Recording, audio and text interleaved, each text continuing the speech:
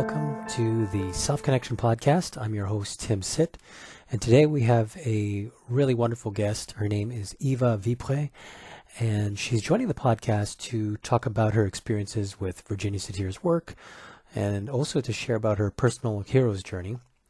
Eva is the director of the International Virginia Satir Institute of Germany, and we connected through a Satir Global Community Zoom call, and also through the help of my co-host Sharon Lotion. Eva started off her career actually not anywhere near the therapy or the change world. She started in the business world, working on her MBA and connected to her family business. But her authentic self and a lot of different parts of her personality, it seems her desire to learn, to be creative, brought her to other spaces and adventures.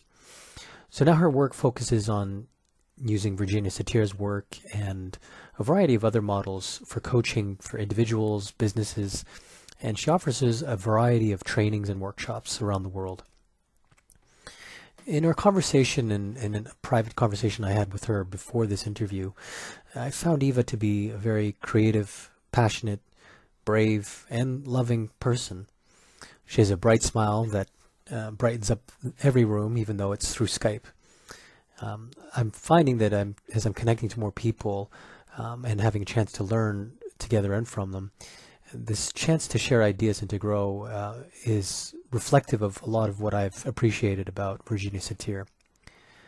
Something in Eva really resonated with me when we first met in the Zoom call. She's very genuine, and her passion for working with people really shines through, and hopefully shines through in this interview. She has a lot of curiosity and positivity and a lot of interest in things that push her edge of learning and growth.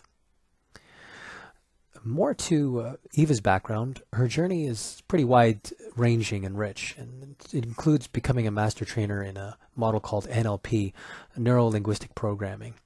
And her training in that model led her to studying hypnosystemic approaches, which integrates Milton Erickson's work and Virginia Satir's work. She also studied closely with Stephen Gilligan, and she works with him as well, who was one of the primary students of Milton Erickson, who is the father of hypnotherapy. And this approach is called generative trance and coaching. She's also trained as a dancer and a ballet dancer in her earlier life, and she uses dance and movement as a way of facilitating the therapy or the change process. So without further ado, why don't we begin with the interview? We start talking and we're engaged in a conversation where Eva's sharing about her connection to Virginia Satir, what the attraction was, what light sort of lit up in her and how that process began. So let's begin and carry on with the conversation between myself and Eva. So you were introduced to NLP. You learned that Milton Erickson and Virginia Satir were the ones that the creators of NLP, they were studying those two. Yeah. And then you were doing this Ericksonian and Fritz Perls, and you were studying, and you were doing this Ericksonian exercise, and then just spontaneously, you unconsciously decided, hey, let me embody Virginia Satir. Is that right? Is that how? And then your study. No, that was I thought. No, I really wanted to dig into the family systems work. I knew that from the get-go. First day studying NLP, I knew, Virginia Satir was one of the bases. This is where I want to go. I just heard the name and it lit a fire in me, and I just knew this is where I want to move towards. I just need to find the right track to really get to the people that have not just the tools, understanding, but also the spirit. Right. Really so I'd like to understand the fire, because I think it's a really unique thing when somebody, because I had this similar kind of experience just reading some small foreword that she wrote in a book, and it lit something inside of me that I thought, oh my God, there's something here that I need to look into. So I want to understand that aha moment for you. What was exactly going on, and what was it about something that you connected to with her that resonated? Oh, one of my beloved teacher, Judith Delozer, who's also an NLP developer, she talked about a personal encounter she had with Virginia Satir because as she was working, she was writing a book with Richard Bandler and John Grinder. And at the time they're working the book together, she was living on the property where Judith Delozer was also living. And she said, I just met this. Judy is a pretty small woman. She's very petite. And she said, I had this encounter with Virginia, and she was just this love. I mean, everything was connection and love. And she was like Mother Earth. And she gave me a big hug. And she's very big. She's very tall. And so I kind of landed right into her breasts. And I felt like, oh my God, I'm back to Mama. And so I had heard this very humorous story and knowing that there's this Mother Earth and that there's this brilliant, highly intelligent person that figured out the really universal patterning about what's happening in family systems. And I realized there were so many universal things happening in my family that we didn't figure out. But I felt, oh, if we had some support, like a Virginia support, maybe, there would have been other potential. So I think my love for my family and my love for, making things good and right, what your intention is, and the feeling for the pain that happens in families, really kind of resonated with me hearing the story about Virginia, and that was more a personal story, right? Right. And then I heard the first sentences I heard from her were the 5 freedoms, and they were just words that deeply touched me. Right. And then Right. I realized, oh, the third thing I heard that she was saying at the age of 5, she wanted to become a detective on families. Yes. Yes. And that's actually a term I have used myself. I always called myself a detective in my own family, like the one who's kind of sniffing and figuring out the things that were not talked about or, kind of hidden. And that actually really was the place where I'm like, oh my God, she's really speaking right into my Right. soul. So maybe we can rewind back because when you first started talking about the context of the family business and how you and your father had different views of things, what do you Sure. think was as a family detective, is that similarity you had with Virginia Satir? What was the specific puzzle or problem that life was challenging you to answer that then Virginia Satir was a clue for you? So maybe can you phrase it as like maybe a question or a problem that life was posing to you? Yeah, I was digging in and trying to figure out what's the problem with me. As I was trying to figure out things in our company, I was over searching, how am I the problem? What's the problem in me? Right. And as I connected with the field work, I really changed perspective to, it's not me that's the problem. It's not my dad who is the problem. It's not the company that's the problem. It's the interactional space Mm, of many players that are there and absent. At some point I realized my grandfather, who was the founder twice of the company, who was dead, who I actually never met. And he died 2 years before I was born. But sometimes the absent people are part of the whole, sure. Yeah. systemic weaving of influences, and that perspective really shifted something for me from self-blame, self-hate, putting myself really down. What were you blaming yourself for, Eva? I was Were, blaming myself for not getting it right. I was blaming myself for not being good enough. I was blaming myself for not understanding it clear, for not maybe being clever enough. There was a lot of, clever you know, enough to what? To make the business successful? To what was the to goal? understand what the person that I love the most is really wanting from me.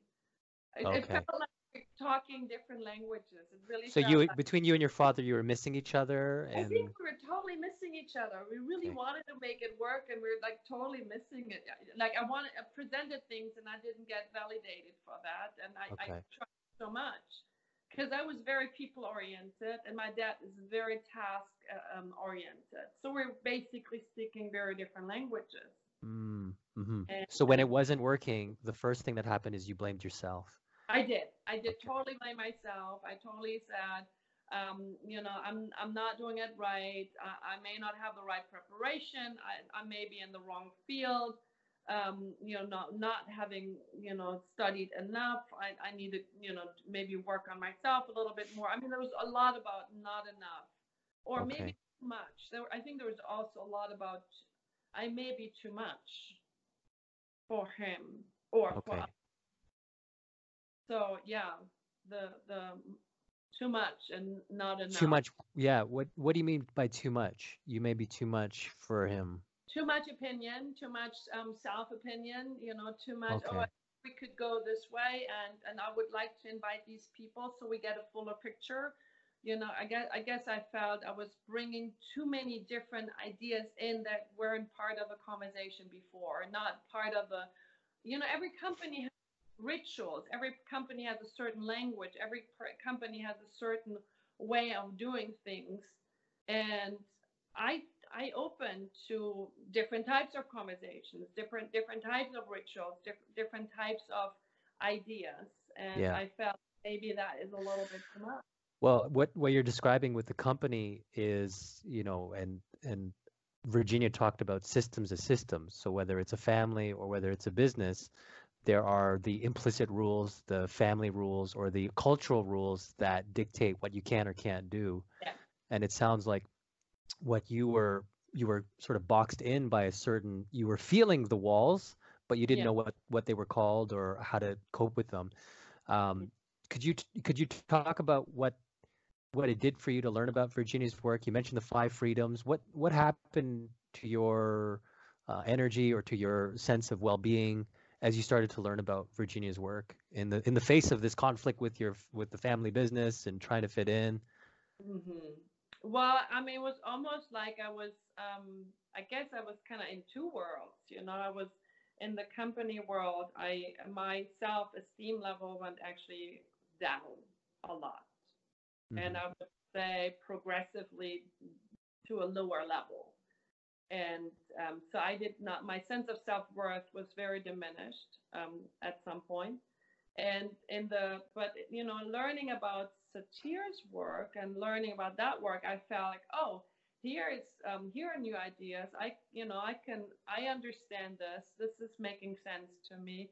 Here's something that I would like to introduce. I would like to bring also to our system.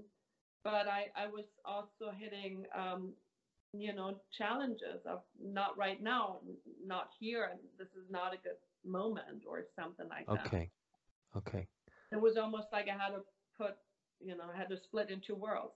Here's this, and this speaks my language, but here is where I'm trying to fit in, and I can't bridge it. Right. So when you tried to bring it into the family business, it was being rejected or there was a resistance to it. Yeah, I think there was a certain threat. I think the system felt threatened by Right. it. And what I realized too is that what happened was a certain split. Some people oriented towards me, and they were getting some messages of how we could talk about certain things and how we could figure out certain things. I had kind of like an open door policy. So if people things were not right, I would have an open ear and say, okay, let's really sit down and figure this out. I really want to get to the source of things, and I want to get the details that are involved in all of this. Some of the processes were long, and then there was a lot of feedback that was not necessarily wanted for others. So now we have a conflict. Do I Hmm. tilt towards this person or this person? And I realize I am, through my presence, creating a conflict and a disorientation, a chaos that I really don't want to create, because I really wanted something good for the company, something good for my dad and for every employee involved. So that was the least thing I wanted, and I felt Hmm. really devastated about it. I felt really hurt and devastated and like a big failure. So that's when you made the decision to leave the family business? Yeah, I was actually in this whole process, I was also getting really sick. My energy level was getting low. I actually developed about 30 years ago in my teenage years, which is kind of the typical time when that gets triggered. I developed a chronic disease which is called colitis, and the symptoms in this phase was massive. I also had in this time. I also had cancer, had cervix cancer. So I got a lot of calls from the universe saying, Yeah. on the physical level, what you're doing right now is not quite right.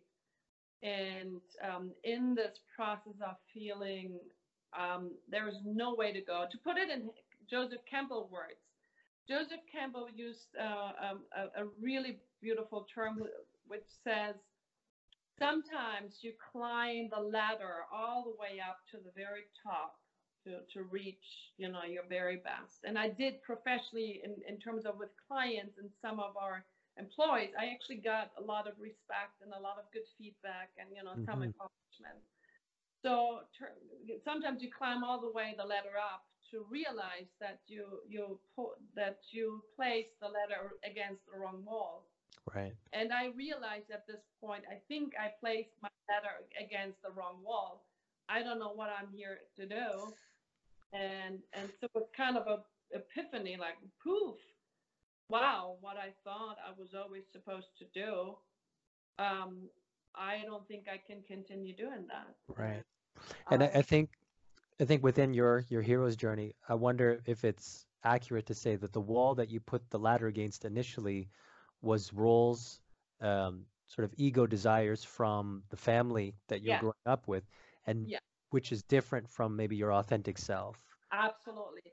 I wanted to make my family happy. I wanted to move this business successful in the third generation. I wanted to continue a dream, a vision of a grandfather I haven't even met. So I found there was a lot of myth, there was a lot of fantasy, there was a lot of story, there was a lot of hallucination around, oh my God, we have to make this work. This is really what I'm here to do. And I was really part of I think I created a fairy tale around me that I am the third son, so, in a way to continue this journey.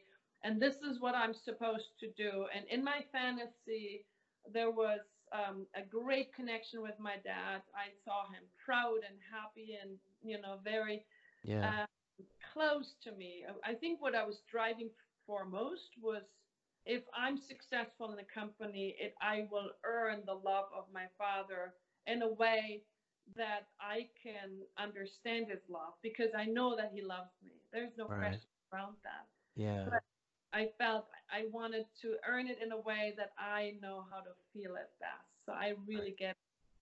Right.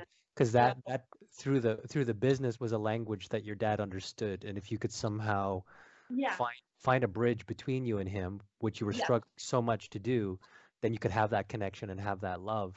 Totally. I wanted to really, meet him in his language of success and be really successful in that. And I realized where the things where I'm good at, where I bring people to the table, where I really figure out detective stories to really get to the core of the matter and then resolve it. The things which I partially did in the company, but it wasn't really the things that the focus of attention was on. So I found myself, the things that I know I can do and I've blossomed, I'm really good at, they're not interesting for the frame I was in.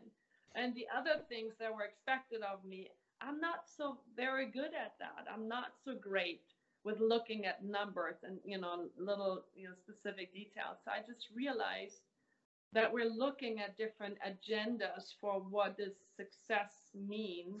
Yeah. And identify my position.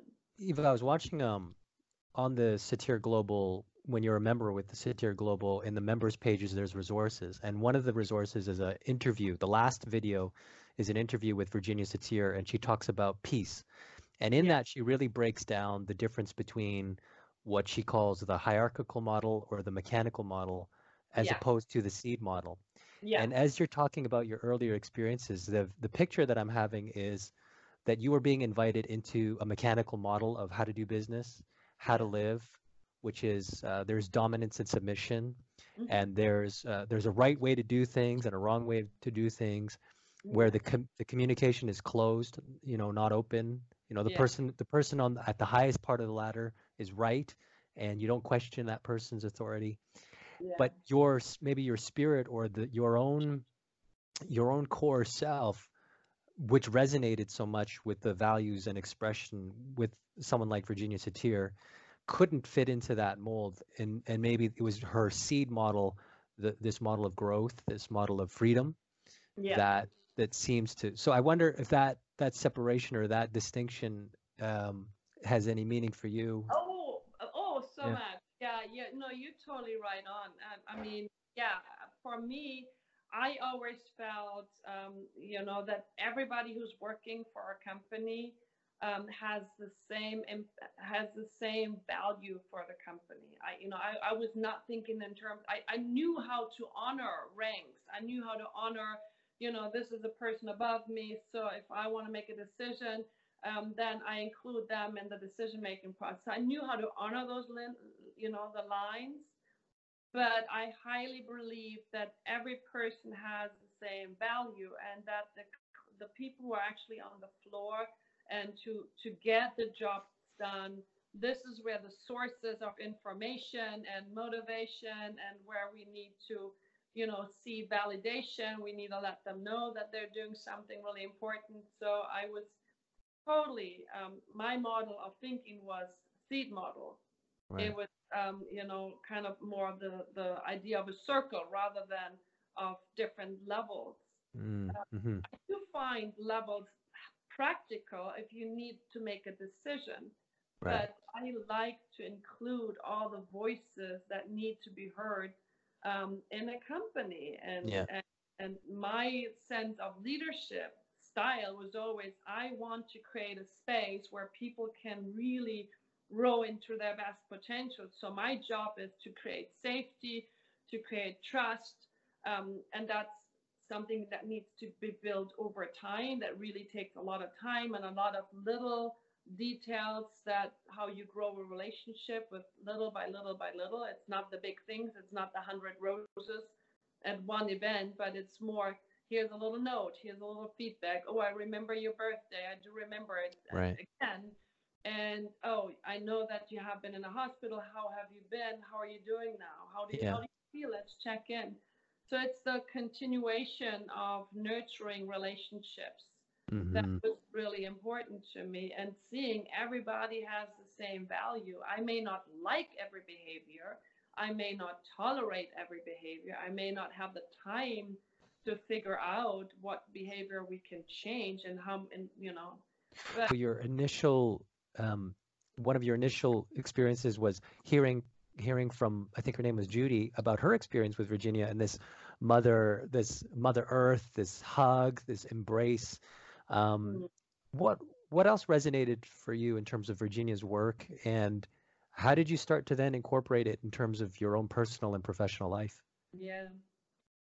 Well, then, the next, the other seed I had was, that, one of my teachers, Dr. Gunther Schmidt, who created the hypnosystemic approach, talked about Virginia and how he met her. They actually brought the whole, systemic work to the Heidelberg, school, and they were like the first in Germany bringing all the systemic work that was coming from the United States in Germany. So it was kind of, Is that and, I, could just feel the kind of the sparkle and the love and the connection when Gunther was talking about, the Ericksonian approach, but also the systemic approach. So there was, I don't know, it was more on the indirect, like more, how did people, how do I saw them sparkle. I saw him very soft and just sat in such a loving,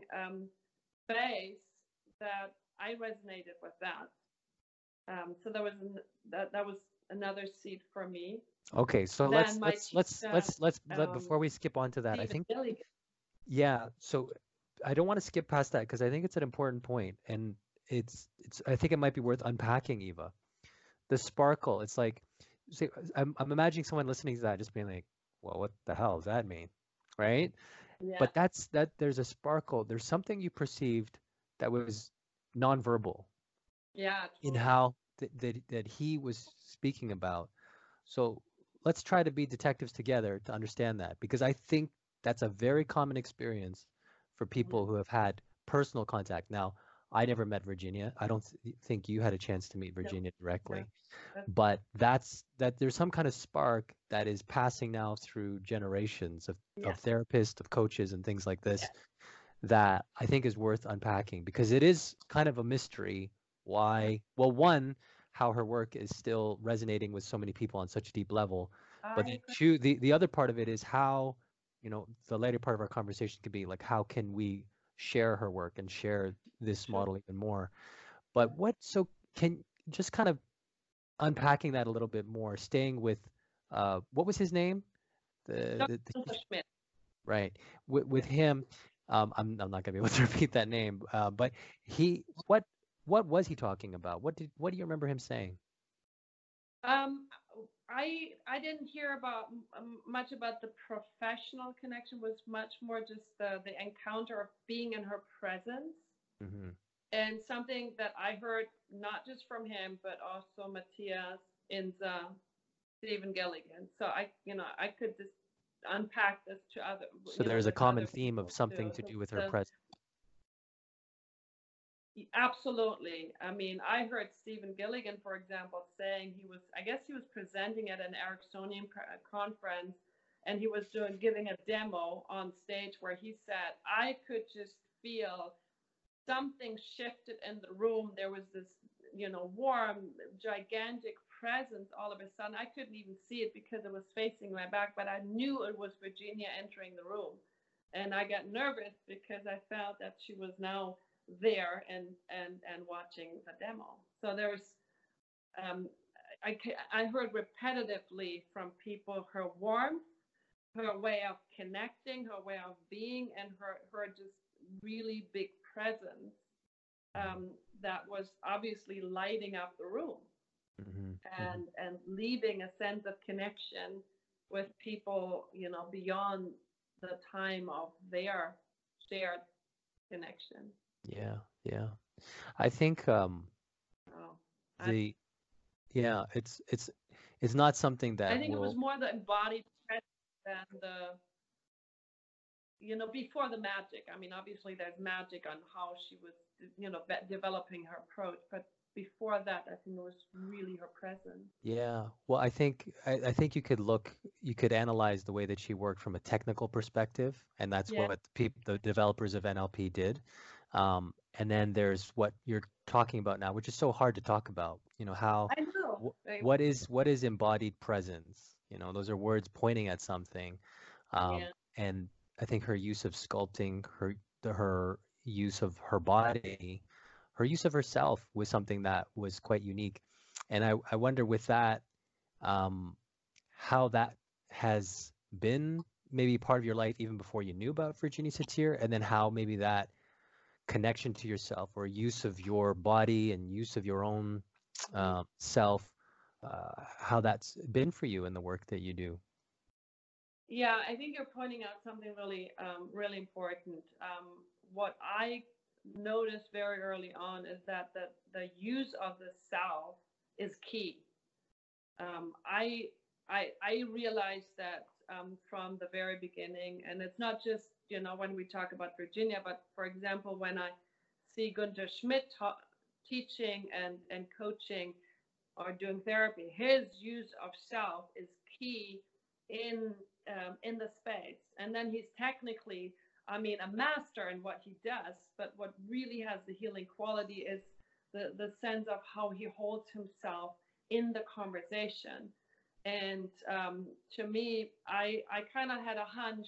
There got to be something about the presence of her as a person that is so significant and so important. And to me, I feel she was embodying really her mission: peace within, peace between, and peace among. Um, so not just having these as beautiful mission words as a sign, but really, what does it mean to really feel peace within myself and peace between the two of us that allows then to radiate out peace among, and to really live that, breathe it, and walk it. And so what does that mean to you, Eva? Peace with peace inside. And well, to me, it really brought me to, I really want to unpack every part of myself. I really want to look at, through every encounter I have with other people, I have a metaphor that everybody is a mirror of some aspect in me. So whoever of the universe has given me as a chance to relate, I really want to take them as really, really good and clear mirrors of, something that I feel, yes, that's me too. I'm me and you, and we're different on one level, but on a spiritual level, you're me and I am you. And if it's difficult to kind of check what is it that's making it difficult, and what is that piece that I can learn in that relationship right now, because we have this beautiful connection, and the universe gives me an opportunity to learn through you a lot about myself. So if I really want to dig into finding peace within myself, to me, the journey has become through the self-relations approach. That was one key, but also parts party ideas, that I really want to bring light to all the seemingly shadow parts, so that I can grow into every day more fullness, more connectedness in my own beingness. So I don't project things out to somebody else as much anymore, but I really kind of own it myself. So to me, it means getting to know myself, and the good and the bad and the ugly, and use the tools I learned so that myself can grow in beauty and really be nurtured in a peaceful and a helpful way. Right. Yeah, I think that's beautifully put, Eva. The combination of not just being a detective or exploring external things or external relationships, but exploring yourself, holding up that mirror, allowing people that you encounter to be a mirror, a reflective point for your own life. Virginia Satir used to say a lot, we connect through our sameness and we grow through our differences. And those areas of, what I've been thinking about, at the level of differences, it can be very painful. And I think the relationship that you described with your father, those differences were probably very conflictual and painful. And then I've been thinking a lot about this idea of forgiveness and grace, and how important it is to get to that place. I mean, even if we're not able to get there at the level of our role or relationship, maybe the differences are too great that we can't sustain a professional connection, or we can't sustain a personal relationship. That forgiveness, at least in terms of how that frees up and expands our self-understanding, our peace within our own heart, how important that is. And that's sort of a bigger topic, forgiveness. But forgiveness, of course, is, I think, very relevant to peace and the peace that you're talking about. So. Yeah, I mean, I believe if you want to make peace with other people, it starts with making peace with your own self. And in order to be able to do that, I have to become aware, I have to become conscious that there are parts that I have made peace with yet. I think it's also the willingness to dig in deep and to bring up, to let bubble up the parts that I may have neglected, I may have put aside, may put down to the basement, and I'm maybe sitting on them and not even realizing that those are parts I haven't made friends with yet. Really, really using the work first, I guess, to allow things to bubble up. And I believe personal relationships are the best way to allow those those triggers to happen, to bubble up. What are the parts that I am not really looking at myself yet? And can you describe what you mean by parts? Well, when I talk about parts, I'm always a little bit, I guess, conflicted about the term. Gunter Schmidt actually use a side. There's a side of me that, wants to look perfect and the professional self. And there's a side of me that just likes to be, at ease and relax and just enjoy myself. So when I talk about that, I talk about different aspects in me. And I mean, I could bring it to core feelings, anger, fear, happiness, or joy. And what's the fourth one? What's the fourth category? Sadness. Okay. Yeah. I'm familiar like with that. primary emotions. I'm like, what is sadness again? Yeah. I could bring it all down to core feelings. Right. Those are aspects, and then they can have many faces, right? Happiness can look, many different ways. My fear can look many different ways, and then that becomes characteristics that become resources. So for me, parts are the many aspects, the many energies that we feel inside of ourselves, and that they take on different embodied versions of ourselves. So could be ego states, that could be another way of putting it. Mm-hmm. I don't know. What was the part, if you don't mind going, kind of using yourself as an example, can you, like, in that period of crisis or of figuring out where you fit in the company or how it wasn't working, what was the part that you were grappling with at that point in your life? Maybe that as an example that might better explain parts. So what happened was there was a part of me that was professional and on the farm. So I was the HR director. I was the marketing director for a company, and so I was performing towards our clients, and in our client project, I was performing there, and I was also performing in the interaction with most of the employees that I engaged with. Then I was very much in connection, even though this was happening in the forefront, but inside I was very much in connection. There is a part of me that feels absolutely empty and sad. Mm-hmm. I couldn't even totally name it. Right. So the professional role was what was conscious. The sadness, what was in the shadows, was more in the unconscious. More in the shadows.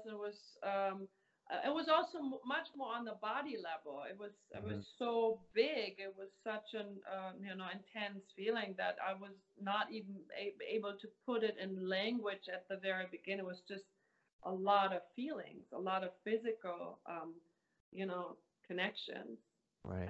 But I think it was for a long time in connection with a professional self that I put to the outside, and I put my professional head on. And then on the inside, there was a lot of mixed feelings that I couldn't totally fully make sense at the time. Mm-hmm. So with the benefit of hindsight, what do you think the yearning was that was connected to that sadness? To be understood. Okay. Big yearning was about having a voice and to be really fully understood in my deepest sense of self. Okay. Like to be seen and understood. And it was even more so about having a space. I felt like I did not really claim and really have a space. Mm-hmm. To have a space. Right.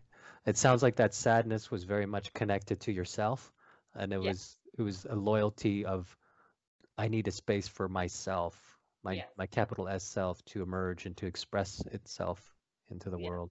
Very much. I could, we could also think about, I learned about a self model that's a triangle idea where you have the perfect self. I learned through Ben and Jock, who are the founders of the Haven Institute in Canada, about this model, which I really like. And so they say there's a perfect self where I project out, this is who I want to become, and this is you know. Then there's the authentic self, and then there's your actual self, or it could be your performance self. Mm-hmm. And so if I take my own situation, I had designed this perfect self that was obviously pretty far away from my authentic self. And then my actual self was running to chase this perfect self and walking, and both of them were kind of walking away from the authentic self. Mm-hmm. As I found myself very, very far away from my authentic self, that was Yeah. the decision point where I said, I need to find myself someplace else. I needed to lose myself in order to find myself. Yeah. So, I mean, it's from within your own life experience and what you've learned. Do you think there's any way around that? Like that tension that we feel when we move away from the self, that actually becomes like an energy that snaps us forward maybe to then pursue the yeah, expression and the connection to the authentic self. yeah. I would say this is a pretty universal way Yeah. of growing and of understanding and differentiating between the meeting other people's expectation and the moving towards the perfect self. And does that match the authentic self, or does it go Yeah. away from it? I think we need to lose. We need to kind of fall into a crisis in order to come back on track and align ourselves. Yeah. To me, it's part of maturity. It's part of yeah, the differentiation between other people's dreams and your own dreams, Hmm. and the outside and the inside, and bringing the two of them together. I don't think you it's either or. To me, it's more, there is a way of how can you harmonize it in the best meta balance that may not be, all fully one, but there may be a meta balance, Yeah. Yeah. bringing the two together. And to me, it does need the falling out of the paradise in order Right. to really re-navigate yourself with a more inside out reference experience to what it means to go back to paradise. Yeah. Yeah. What I like about this is it really helps normalize the the universal nature of negative experience, of negative Oh, emotions, right? It just kind of makes it so okay. And I hopefully, I think at this moment in time, uh, because we're not in the midst of chaos, we don't have to be bitter and resentful about the negative, painful suffering of life. But I think yeah, it's much harder when you're in it. But I yes, think to have that attitude, and I think as guides or as in your case with coaching, in my yes, case with therapy or whatever kind of process we're engaged in, it's having a faith that the yes. overall archetypal map Oh, or the process is, like I think about childbirth. It's like yes, that you're going to such a place of unknown, and yes, maybe the birth of the self is metaphorically similar to that. It's like it's yes, emerging, but sometimes you have to go into these really you have to go into these dark places in order to emerge, and you're that friction with life and that tension between yes, what is not authentic with what is, that's yes. where that's the growth of it, that's the growth of yourself. Yeah, I think you're totally right. I mean, I would definitely echo back and say yes. I actually call those kind of the kisses of awakening. It's the That's nice. it's the universe saying, "Hey, we have a really big plan for you. We're gonna kiss you awake, and just let you know something you're doing here is not working quite Mm, right. And what would be the best language that is transmitting this really important message so that you get it, you understand it. I know for me, I have a physical language. So when the universe needs to kiss me awake, I go through the body. right. This is my strongest, weakness, and also my strongest resource is both. Like, Right. this is where I draw my resources. But when the shit hits the fan, I really get into a bad physical crisis. So it really Mm, becomes painful. So right. it's both for me. It's my my greatest resource, but it's also my greatest area of pain that has been a lifelong, painful Yeah. discovery. But this is the way how I get kissed awake. And so for me, it's kind of a kiss awake. I love that phrase, kissed away. And it reminds me of that image that you've implanted in my head of Virginia sits here giving your friend that big hug. Because I think a lot of her message was, in order to move through that hero's journey, you need a lot of support. You need a lot Oh, of nurturing. you do. And her emphasis on the relationship, bared itself out decades later in research that emphasized that the therapeutic relationship is the most essential Yes. ingredient to healing and with growth. So, Yeah. um, so to I have agree. You just spaces like love. that. I actually, I actually usually introduce the idea of a circle of love or circle of support, that are not just people that you think about that have inspired you, but really physical people that are there that can give you a hand, that are close by, that can hold you in the moments where you really don't Mm, feel good about yourself, and where you just kind of need to have a bad hair day and it's still okay. right.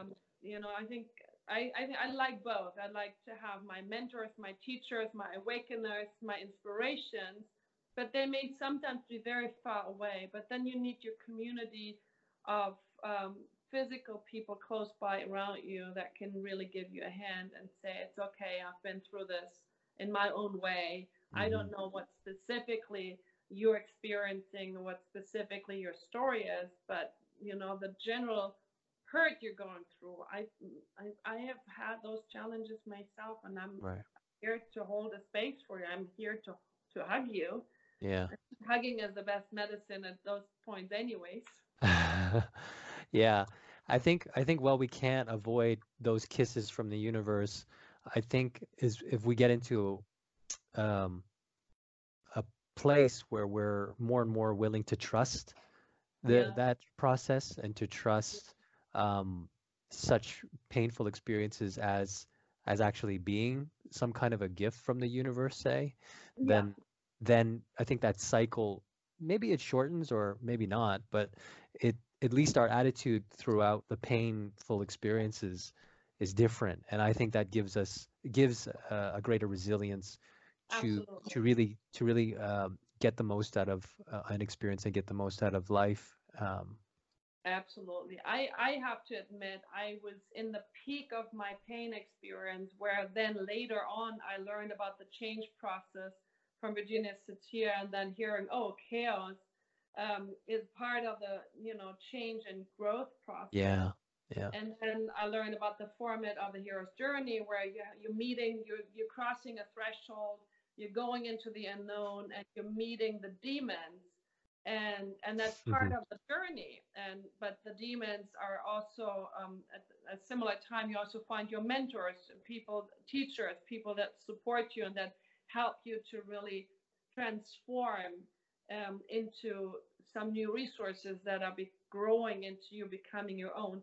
I got all these understandings after I was through the biggest dip of my hero's journey, through the valley. Right. Uh, and then I thought, oh my God, I wish somebody had told me this before. Then, in the middle of it, this would have been a nice piece of Y- information. Yeah, yeah. I It's like I wish someone gave me a map before I went on this journey. exactly. Yeah. How about that, Matt? But you go through the big one, and that was probably one of the really, really big crisis points in my life. But the next one is just around the corner once you successfully Yeah. took a nice picture on the status quo that's new, and you're like, oh, okay, that's better now. I usually say to my clients, turn around, look at the journey, honor the journey, and say, wow, that was amazing. Take a nice picture so you enjoy the view. Because once you continue, then probably the next new element comes and the next crisis point appears. Hmm. Hmm. Hmm. But yeah, I would say this was a gift for me that allowed me to really dig in and say, who do I want to become, and what is the gift that I really want to share, and how can I heal my wound so that my wound can be in service of the gift. and really become an authentic messenger for this work. Because I believe if you haven't been wounded, you can't be a really authentic and good messenger for the work if you want to help people move through really, really difficult times. Yeah, I agree with that. Yeah. So I'm grateful for my wounds. I'm grateful for having, the Buddhists say your heart is meant to break open. So I guess my heart was broken, and I broke open to take the learnings and be in service for others too. Hmm. Hmm. So I guess I'm still curious in terms of the question of what impact Virginia Satir has had on your life, uh, Yeah, personally and professionally. So maybe we could focus on that now. sure. Um, what happened for me, I was the first time I came to a Satir community connection was Yeah. one of the annual meetings, and Sharon Lushin was the person greeting me at the door, and that was the very first meeting I went to. Sharon hugged me, and I felt like I was hugging Virginia Satir. I swear to God. I was like, I don't know what this is, but I can tell it's not Virginia, and I know it's not her, but somehow I feel Sharon and Virginia are hugging me together. This was kind of the first body sensation that I had. I entered the meeting, and I just loved the love, the nurturing, and the connection that was just filled in the room. Mm. And I actually took a friend of me from me with me, and I said, I'm going to this meeting. I'm really nervous. This is a new community. I don't know these people. Can you come with me? And people were so curious about our friendship and our connection that we got so much curiosity. There's so much openness. I felt connected and being engaged with people there throughout the whole time. How did you feel in your body? What do you remember happening inside of you physiologically when you're Oh, having this I connection? felt tingly. I felt warm. I felt vibrant and alive. I felt happy. I felt light. I really Yeah. felt light. It wasn't a professional meeting. I felt like I could strip away my mask and I could just be myself in it. Yeah. And Yeah. it was just friends meeting friends and having, some shared experiences. This is when I did the enriching program. Right. The whole thing was conducted through the enriching program, and so it was actually guided by all these different steps. But it didn't feel like I was doing a workshop. It was much more feeling like here's a lovely community meeting, Mm. and I just feel warm and fuzzy and Yeah. light and I'm bubble. remembering I'm remembering what you said earlier, Eva, when it was when you were feeling in that place of crisis, that the sadness and that the yearning was for to be understood and seen. And I can't help but think of that moment. And then you're in this moment, and there's a space of love and Yeah, connection. yeah. Um, did that yearning come up in that moment? And like, was that something that was nurtured? That deep sort of connection of a space for the self. Not that, I mean, not conscious. I can't Yeah. say it was any conscious, but I just knew in my whole body that this is a good space to be in, and I would not want to do anything else right now in this moment. This was exactly Hmm. where I was Yeah. supposed to be, and exactly something to continue to go to Yeah. in different times. And So you felt congruent in that moment, yeah, like I felt your inside and your absolutely. outside matched. I was a match. This was the right space. These were the right people. This was the right thing for me to do. I'm in the right space. And I felt reconnected to my intuition, my inner wisdom voice. I felt like your voice took you there. You were Yeah. very congruent and saying, hey, I heard you have an annual meeting. Can I come? And I think they were fully booked or something, but there was a way for me to talk me into it. So there was a Right. way I wanted to be there. I made sure I was there, and things were just falling into place. And then I Right. sat there and I said, now I know why, because my voice was taking me there, and it totally makes sense. Could you describe because you shared this with me before, when you first walked into a room, your initial impressions, and you talked about the wisdom and sort of the unassumingness of this group of Yeah. people? Yeah. Yeah, it was really funny. It was like, okay, I'm here at the satir meeting, and I felt like, there was a lot of these beautiful women that were like knitting or crocheting or doing different Yeah. handcrafts things, and then so this, I don't know, it was almost like a grandmother's mother's type of meeting. I mean, there were men there too. It was a lot of women, but mainly women, but also mixed. I was also Hmm. men. But just the whole energy was very motherly, very nurturing, and very oh, let's share coffee together or something like that. Yeah. And then I was at awe about the warmth in the words, but also the wisdom that came from each person, sharing different experiences. So I was Hmm. very impressed Yeah. by I guess, the professionalism, the skill sets that were held and embodied, and in a way where it was, I don't need to, you know, shower you with my expertise. Right. Right. It was Right. embodied, it was held, and in the right moment shared. So there's such a humbleness, Mm-hmm. um, with wisdom, and such a down to earth, matter of fact. I have this. I know what I know, but I don't. Like a quiet confidence.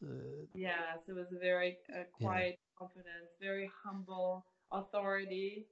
Um, I would, yeah, I would probably Yeah. put words. You know, the image that's coming to me is the movie Star Wars.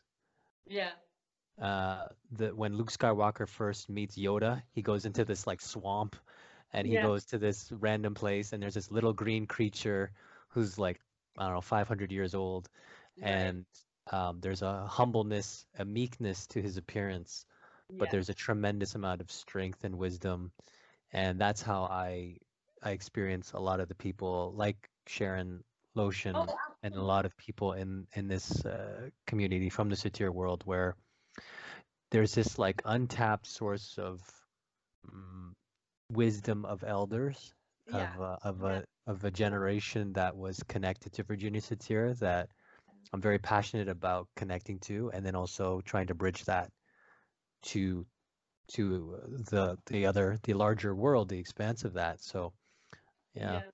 I agree with you. I really felt like, oh my God, there's so much knowledge, there's so yeah, much experience, expertise, and so much wisdom that comes from the lived, embodied wisdom, but also then from the knowledge, from the learning, from the teaching, and really digging into the details, and having done the homework for many, many years and really understood the concepts, and held in a very humble and very not showing off at all. hmm It's just a because I studied marketing way back when, and so people I encounter a lot of times were really like, oh, this is me, look at this, and this is what I accomplished, and this is what yeah, I felt. So, but the way they embodied it was so much more. There's so much love for Virginia and her work, and that she really had figured it out. I mean, it's such a holistic, for me, figured out systemic approach that really gives you simple, understandable tools to make sense of the complexity of you as a human being in the mm-hmm. most simple, understandable way. I mean, that's in itself is crazy magic to me, that Yeah, you put into simple words and simple tools and model something that seems to be undescribable, yeah, um, but it's possible. yeah. And yeah, and I found all the people that I encountered in the network really were able to grab that and really understand it, and hold that on knowledge and wisdom in themselves. Yeah. I'm wondering if we can talk about Virginia's Satir's work in the context of modern psychotherapy or other models of practice, what, if anything, she still has to offer. And obviously, as people that are studying her work to this day, we're biased sample. But could you speak to that? Like what resonates for you still? You've been studying Virginia's work for I don't know how many years now, but Mm, what is Two, unique? What five. is 25? Yeah, Yeah. what's unique about it, and um, what, for people listening that are curious, what benefit to their lives would they have of studying Virginia's work that is distinct from other things that are out there? Well, I feel, I mean, it all starts with humanistic approach, right? I think the core is every person is beautiful and magical and good in its core, and this is where we begin. And then a lot of the things that we see in action are learned behaviors. And to me, Virginia really has figured out in her model to conceptualize and to describe how we become who we have become today, and Right. how we put things in action, how that's related to learn. Um, a lot of times learned in our first faculty of learning, which is the original triad, MAPA and child, and Right. by modeling them and taking on and meaning making out of a very distorted perspective. I think that was, to me, genius, to understand that she had this idea that out of this very distorted perspective, me little and looking up to these people, most of the things that are um, having meaning or are set in beliefs and are really active in us today are coming from the times where things were out of proportion, and creating a tool like the family reconstruction where you can update old pictures into some new pictures.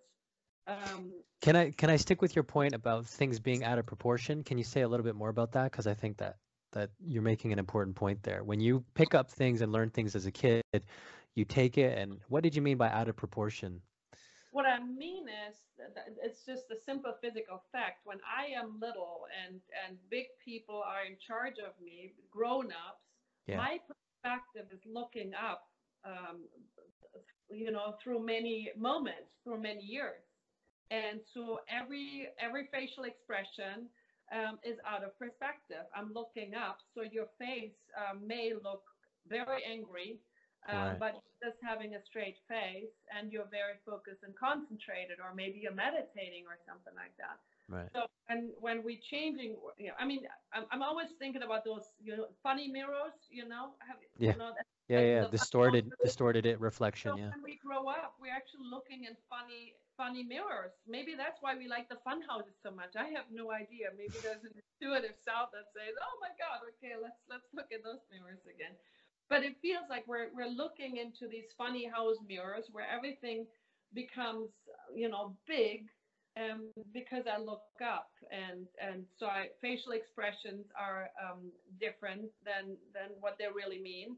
I just see a limited piece of the picture because, when Mm. I'm small, I can't change positions the whole time. Yeah. One of the things that she would do was she would put kids up on chairs, or Right. if it just so happened that the wife was shorter than the husband, she would put them up on a stool so they could see eye to eye. And I Yes, think it illustrates, or it's an example of where there's less distortion because you're seeing at the eye to eye level. absolutely. And I think this embodied the physical embodiment or the awareness of bodies in her practice was something very unique, because she would go out of her way to make sure that she was allowing the people that she was working with to experience what it means to be equal of value. Yes.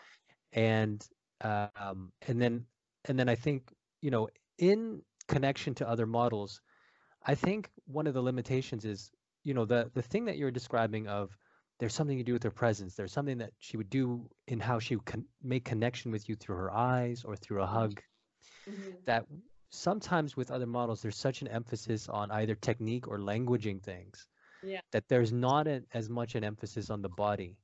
There's Yeah. not as much emphasis on training awareness of your own body. Yeah. That these are things, touch, connection to your own physiology, Right. that is, I don't think, is emphasized enough in other models and in training. And I think this kind of thing needs to be highlighted, which is what is unique about Virginia's work. Absolutely. That the use of self, the awareness of your own use of your senses or your own inner uh, physiological sensations. Yeah. So, I agree with you. I think it's very unique that she was, creating these body pictures with people. You're putting them in yeah, communication stances in order to have a conversation about what's happening on the inside. How do you feel? What's happening when you were in this picture, to get the information quickly to the table of what was not talked about right. in a family. And I find that absolutely brilliant. And it's this body holds so much history. This body holds so much wisdom and and and story. Like my whole culture runs through my body. It's Mm-hmm. not just my body, but there's so much information from generations before, and my culture, my history that moves through this. And the beautiful thing about the body is now. The mind can go many places. The mind can go to the future, it can go to the past, and it Right. can be very distracting. But if I have a full body connection in the space, then I tap into resources that are now. And it's to me such a quick way of activating information, but also activating resources. And it's a big attractor for me to change pattern really quickly. I mean, I in my practice use the body as one of the main tools for interventions, Mm-hmm. because I'm very aware of that. I'm very physical, as I told you. Gifts and pain move through my body. So I know how to dissociate from my body. I know that really well. But I also know what it means to return home to Right. a beautiful instrument that holds so much Mm-hmm. wisdom and the language before language, because a lot of the things that are coded in us don't have words yet. So in order to ripen the right proper words, to name it and claim it for the social community in the right way, sometimes I may need to have it move through my body a little bit until the words that are really proper come to me. Right. Yeah.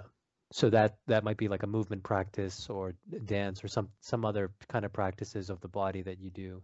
Yeah, Yeah. absolutely. So yeah, I would agree that it's such a pioneer idea to be so physical, to use the body so intensely in Virginia's practice. I think too her understanding that phenomena are part of a systemic conversation. That it's a problem is the symptom is not only in me. I may be carrying a symptom. I may be the identified patient, but holding this has a lot to do maybe with integrity and loyalty issues, and many interactions between significant others that are of importance of me. Yeah. Yeah. So not Th- treating a symptom and trying to get the cause, but really finding the larger space and where this is taking place Yeah. is Yeah. genius to me. I think in terms of the family therapy concept of symptoms happening within symptoms, oftentimes playing a balancing or a homeostasis role in within the family context, Yeah, is not emphasized enough. And because the mechanical model would go after the symptom and say, how can we reduce the symptom as the source? yeah, If we can reduce the symptom, then we've dealt with the issue, say. But I yeah, think taking the broader view of how is that physical symptom like, for example, when you talked about the different physical manifestations, it was you in relationship to your life, in relationship to your father, in relationship to the business. right, All of these various levels of analysis were going on. But if you just focused on, okay, what medication to take, Yeah. That's How do part of that. That's that's part of it, but maybe but it's not the whole, and to account for the different levels is important. Yeah, Um, absolutely. so I wanted to ask you maybe one last question around your own personal mission as it relates to and work related to the future direction of Virginia Satir's work, what your hope is, what you're doing as it relates to that hope. Could you speak to that? Hmm.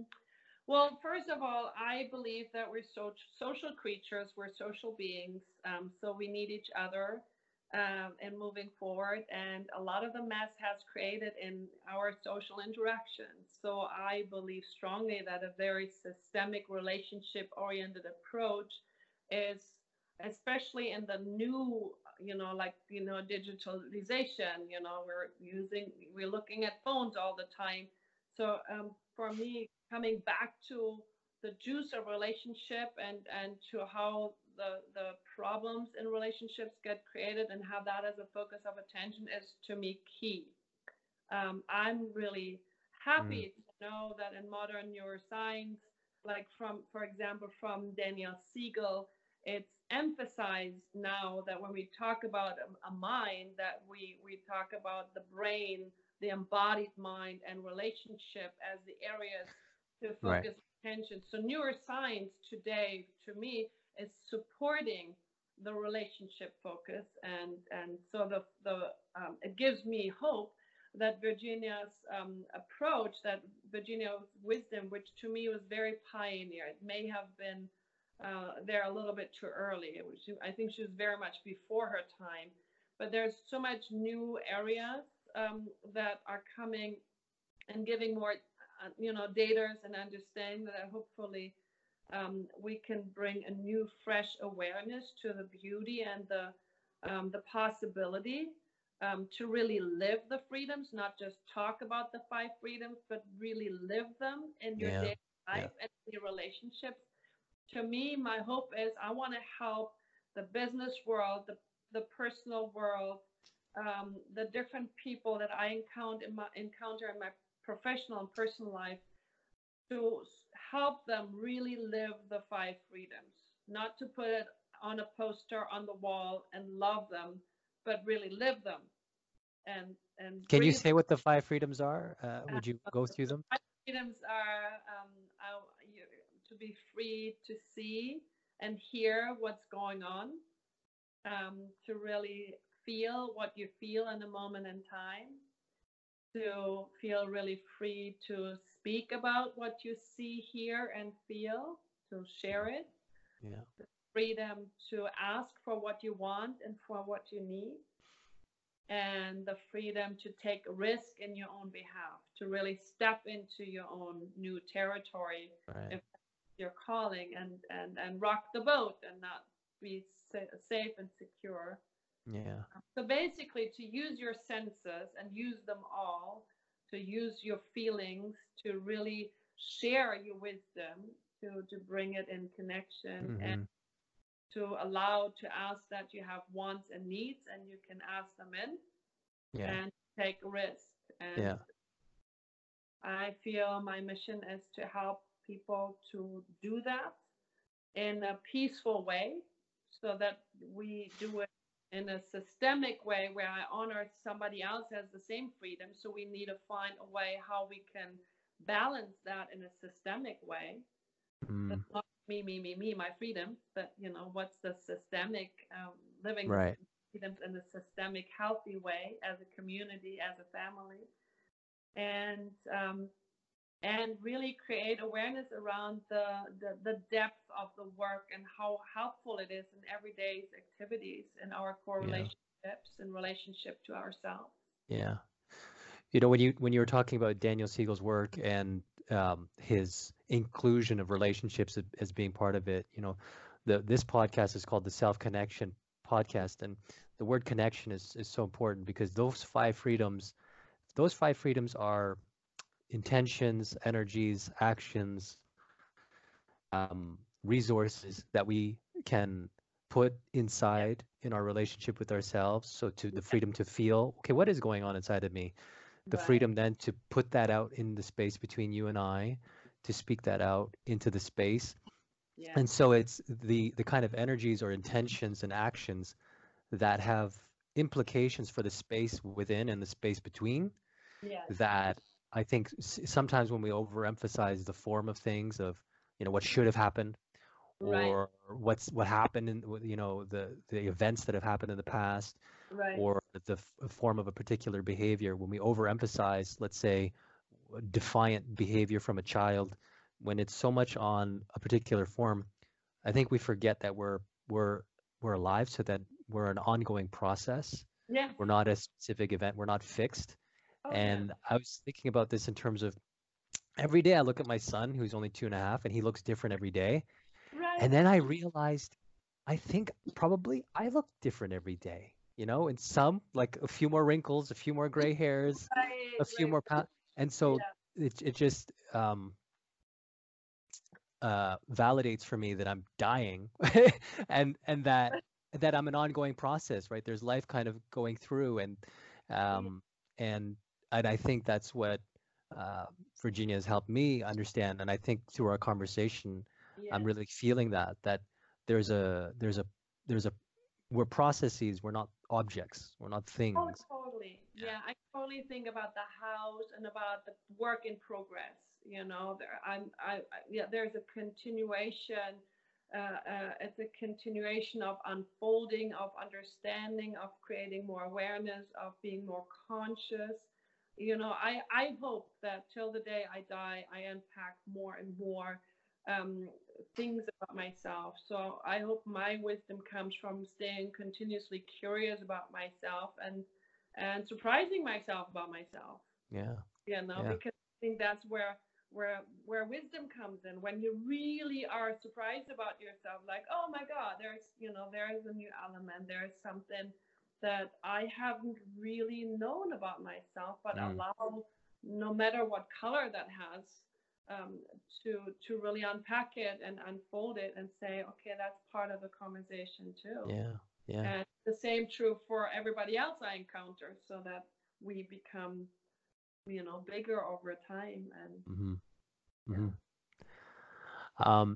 So why don't I usually like to ask people that I'm speaking to, if we can take a moment to just kind of ground in our bodies and to get a sense of how this conversation has been, because we've been talking for some time now, Wow, and to yes. just feel what it's like to be slowing down a little bit, to let go of words for a moment, and to just share with each other what's feeling alive in each of us, whether it's a feeling or an image or a physical sensation. So yeah, let's both take a moment to do that. And um,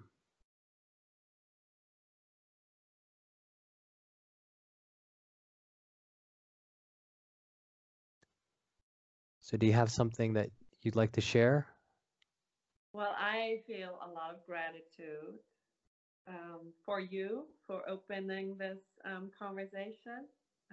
And I feel so much gratitude for Virginia, Hmm. Hmm. courageous, courageous path that she went. She was truly a leader. And it allowed me to feel gratitude for my own journey. Yeah. I, So I want to say thank you for allowing me to thank feel you. gratitude for that. Yeah. I'm feeling like a lot of like vibration in my body, and I don't know if it's because of the latte I had a moment ago, but I think it was long enough ago that I can attribute it to um, this unpacking and exploration with you. And what I want to appreciate in you is your curiosity, your courage, to go into those dark places and to cultivate the wisdom that you've developed, to explore Mhm. people, and to learn, and to be humbled to learn from so many different people.